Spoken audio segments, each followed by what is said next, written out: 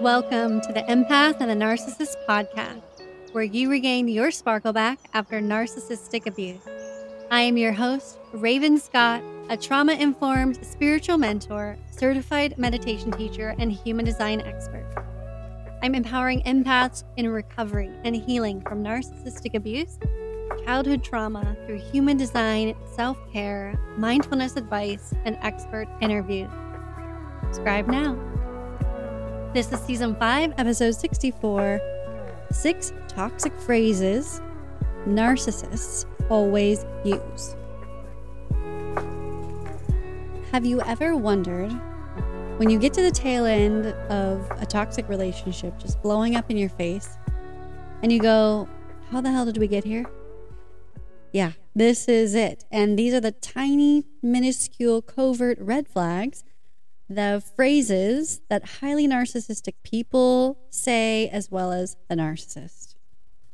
Now, to clarify, what is narcissism? Just to clarify, NPD is a behavioral disorder in the DSM, and it is a highly over-exaggerated sense of self and a lack of empathy and the lack of taking responsibility for any type of behavior that the ego does. We all have egos. We all have this shadow part of us that we either want to defend ourselves or make sure that we don't look stupid. But however, a healthy human being will recognize, you know what? I probably shouldn't have said that. I was angry. I'm sorry. That's not something that the narcissist will ever do. They will always say, here's one phrase, I'm sorry you feel that way. So number one is, I'm sorry you feel that way. It is a cheap escape of an apology. It's a fake apology. And they say, well, I apologized, didn't I? And they act like they apologized, but they didn't actually take any responsibility for their fault in making you feel how you felt. So this is a beautiful this is an insidious covert way of apologizing and fronting that they did apologize, when in essence, it was not a true apology. The second one is, I don't want to make this about me, but, and then they go on for like an hour about themselves. Those who are narcissistic do not ask questions about the other person in a conversation. So if they start to make an example out of themselves, or this particular phrase, I don't want to make this about me or take the stage, and then they go on and on. It's one thing to share one statement and share an example. It's another thing to completely suck up the space and take over the conversation without asking if the other person relates, if how the other person has experienced life, what they think, what they're doing, how are you, what about you? These are all questions that a healthy relationship that is reciprocal has. Whereas if you're in a toxic relationship, the other person will rarely or ever ask, what about you? How are you doing? How are you feeling about this? They will just go on and on and on about how they feel, and they don't care about how you feel. There's your red flag of zero empathy. Number 3, they will say, why are you doing this to me? Have you heard that? I'm sure we've all heard that if you've dealt with a narcissist. If you have done something, that's not even it. Like, if you've expressed how you feel, or you're trying to bring up an offense that they have placed upon you, and you're trying to rectify the problem, which is never solved because they're always deflecting it and pushing it off and never giving time for resolving any conflict. So you bring it up again, and you're like, yeah, you just did it again. Like, that really makes me feel belittled, right? Let's say, for example, they say something off the cuff that's really insulting. And so they will just shift the role of becoming the victim. It's like, why are you doing this to me? No one else ever says that I belittle them, and going on and on about how they're the victim, and they even might start crying. They might start to really make you feel guilty. And what come to find out is that they have such an insecurity about themselves. They have no space to hold anyone else's struggles but themselves. So therefore, any of your feelings, things that you're dealing with, things you want to brainstorm, just like real struggles in life that you want to talk out.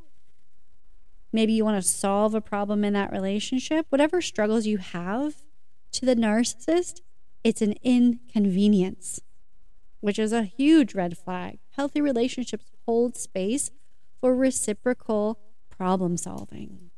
Another fun phrase that you will hear is, I'm a busy person. I don't have time for this. Again, you bring up a grievance, something you want to solve, a struggle you're dealing with. They don't have time for you. They don't have empathy. This is the narcissistic trait. They're too busy. Therefore, they don't have time for everything to be perfect, right? This is a big thing too. It's like everything has to go smoothly. Everything has to be perfect. No one else has to have problems. I think because they have such a big mask up that they don't have the emotional tools or capacity to be able to know how to have empathy, to know how to help others, to hold space for others. I mean, everything has to look perfect. So like everyone else just has to figure it out and deal with it, because they themselves, their perspective and viewpoint on the world is that that's how they've done it.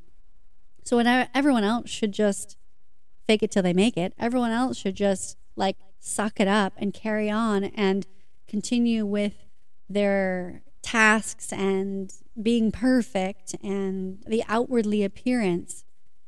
And I think the narcissist also doesn't really let their guard down. So they don't even let themselves feel bad about themselves very often. I mean, I think they play the victim, yes, but to really do any shadow work or self-assessment or emotional evaluation, that's too scary.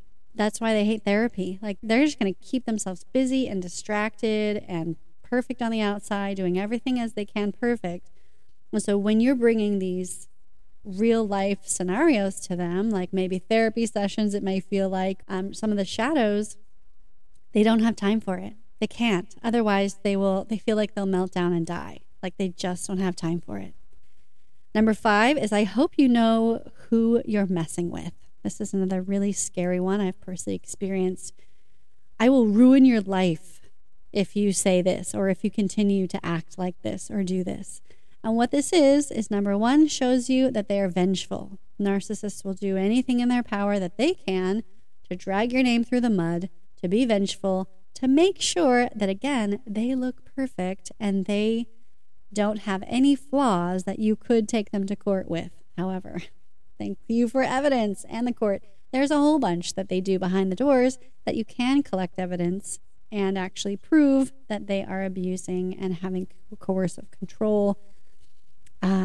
So it's insane. But a lot of the times when this person, my ex, texts me threatening me when I joined #MeToo that he would ruin my life, I was freaking frightened. I was shaking. I called the police. And then fortunately, you can't file a report against anyone threatening you via text. I don't know why. I think it should be new with all of our technology. That should be added to the rap sheet.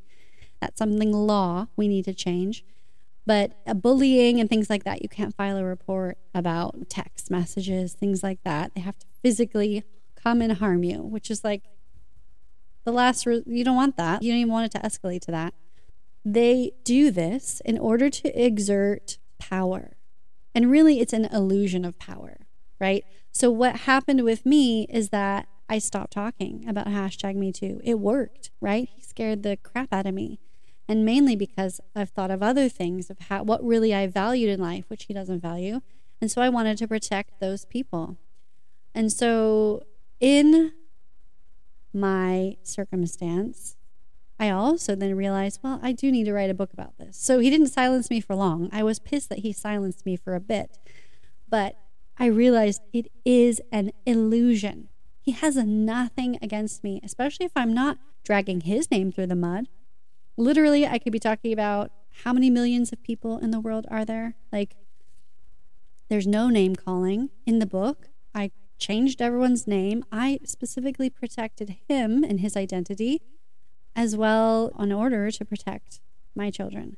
So it's just a matter of knowing how to do things smartly, calculating your risks, because they can actually be vengeful. Like, as much as it's an illusion of power that they are using this phrase, they are a lot of talk with no bark, but sometimes they do actually follow through and bark. That's where the domestic physical violence starts to come into play. When they can't control you with their words, then they start to control you with their physical brute strength. So be careful, be mindful, and if you're in that situation, do as much minimal interaction with them. Gray rock, just say okay, move on, and plan your escape. The last one, number 6. It's not fair. It's not fair. What's not fair? That you're not taking responsibility? And narcissism is something where, again, they don't take responsibility, they don't apologize. So why would they think that they're not above all the rules? They think they are above the rules, and then when the rules somehow get laid out, they don't want to experience any consequences, which is probably something they haven't experienced in their childhood. They've been enabled to be this much of a giant child, right? The enabling is what has formed their highly inflated self, that they're above the rules character. And so a consequence or a rule, they just be like, I'm the victim. That's not fair. Like, there should be exceptions to the rules, or I'm just a really nice person, or I'm innocent. Well, yeah, you think you're innocent in your head because you're never going to take responsibility, ever. And then you're just going to continue to abuse the next person you're with, and the next person, and then ditch them and discard them. There are actual consequences for that behavior, and even if it's not on this earth plane, it's called karma. And it's going to come back either on this earth plane or another life. And I don't wish that on anybody, so you guys better figure it out. We have to have empathy in the world. We have to have understanding, and understanding that we're all unique. We don't all beat to the same drum. We all have our own drums, but we also need to be humble and not have this inflated sense of self. And also the insecurities of the narcissist. They have this overinflated sense of self, and they have this, what they would call self-love. They might even blame other people for looking in the mirror for too long if they're just sitting there speaking affirmations and really doing mental mindfulness exercises. That's not really narcissism. Looking at, like, how long you look in the mirror is not a definition of narcissism. But the narcissist also does not have space for true, unconditional love. Everything's transactional, including with themselves. When you have unconditional self-love, you understand your self-worth. And then you all of a sudden have this like deep aha moments about empathy and compassion and how other people are just trying to get along in life just like you are. But if you're always guarded, and you don't allow yourself to go to those depths of shadow work and mindfulness, and I would call a spiritual awakening, then you're always going to be in your giant ice castle or armadillo shell that's guarding your heart. And you won't ever be able to be intimate with anybody in a healthy reciprocal relationship. I'm speaking to the narcissists in this world. And I know empaths, you're like, I'm not the narcissist. I'm just saying this is what they need to do for us. So if they are not letting their guard down, being vulnerable, like truly, I know some of them put on a really good act that they're being vulnerable, but that, again, is their victim playing. If they are not holding compassion, essentially doing self-improvement, self-development work on themselves, and they're just continuing to go day to day in their ego and blaming everyone else, they have not mindfully awakened and shifted out of narcissism. So if you're with someone, you're like, oh no, they're changing, or he says, I'm sorry. Oh really? Does he say I'm sorry to you for what he did, Or does he say, I'm sorry you feel that way? What kind of an apology is it? So again, us empaths, we cannot continue to justify the abuse and the bad behavior and normalize it. We have to draw boundaries and instill consequences, which is, you don't get to talk to me anymore. I am not your supply anymore. That is a real consequence, right? Just like taking a toy away from a toddler. That is a real consequence. And so this is what we need to start doing to draw the line in the sand and guard our energies as empaths and see the red flags and see all of these phrases as just another manipulation tactic. So be mindful out there. Guard yourselves and guard your hearts. And remember, always keep your unique light shining through your empath shield. Starting May 6th, I am ramping up and starting the how to detox yourself from the narcissist, because we get so addicted to that toxic love cycle. So May 6th, I'm starting a new tier on Patreon. It's a series that we're going to talk about once a week video coaching and then once a week live that you can join in and ask your questions, and we can have some interactions about the toxic love detox. Thank you for your podcast and book. It is helping me through this dark period. Thank you for sharing your story. End quote. I have heard this countless of times, and I am so grateful. My guidebook is to serve you in your healing journey, and it weaves my story into lessons and is a must-read on your self-discovery journey. I've included 20-plus healing resources, such as guided meditations, exercises, and journal prompts to heal and to understand your human design, and some astrology concepts as well. You can buy your copy of my book, Empath and the Narcissist, How to Overcome Narcissistic Abuse and Recover from PTSD, Codependency, Gaslighting, Manipulation, and learn how to live your true self with Human Design 101 on Amazon, and listen on Audible. And if you've read my book and you're wondering how to interpret your human design chart, as I cover that in Chapter 12, I'd be happy to read your chart for you. Click the link in the show notes for your human design reading. Don't forget, for a limited time only, you can grab your free copy on Audible. Just sign up in the link in the show notes, and I will email you your own special code to redeem your free copy.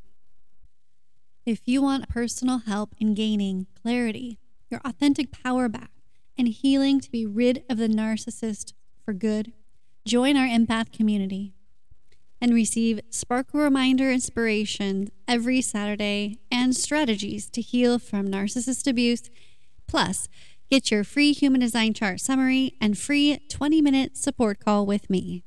As soon as you're in, I'll gift you your human design reading with your type, strategy, and inner authority. So join now and get your reading within 24 hours.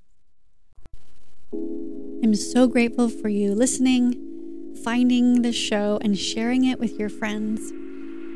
It would give a great boost in the heart-centered algorithm to rate and review this podcast. If you are enjoying it, take a screenshot, share it on your socials, share it in a text message to a friend that you know right now needs to be pulled out of the quicksand.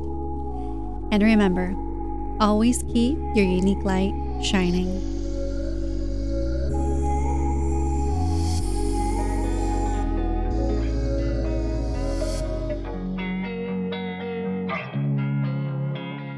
Losing time, I'm fading fast. I just wanna make it last. Try to let go of the past. I close my eyes, embrace the blast. Sleepless nights and headaches stack. Restlessness to hell and back. What's my purpose? What do I grab? A slippery surface, a heart attack. And sometimes you just gotta believe there's something that'll give you relief. There's something that'll have what you need. What you need. We're broken, it's tragic. We're not all elastic, but maybe there's magic.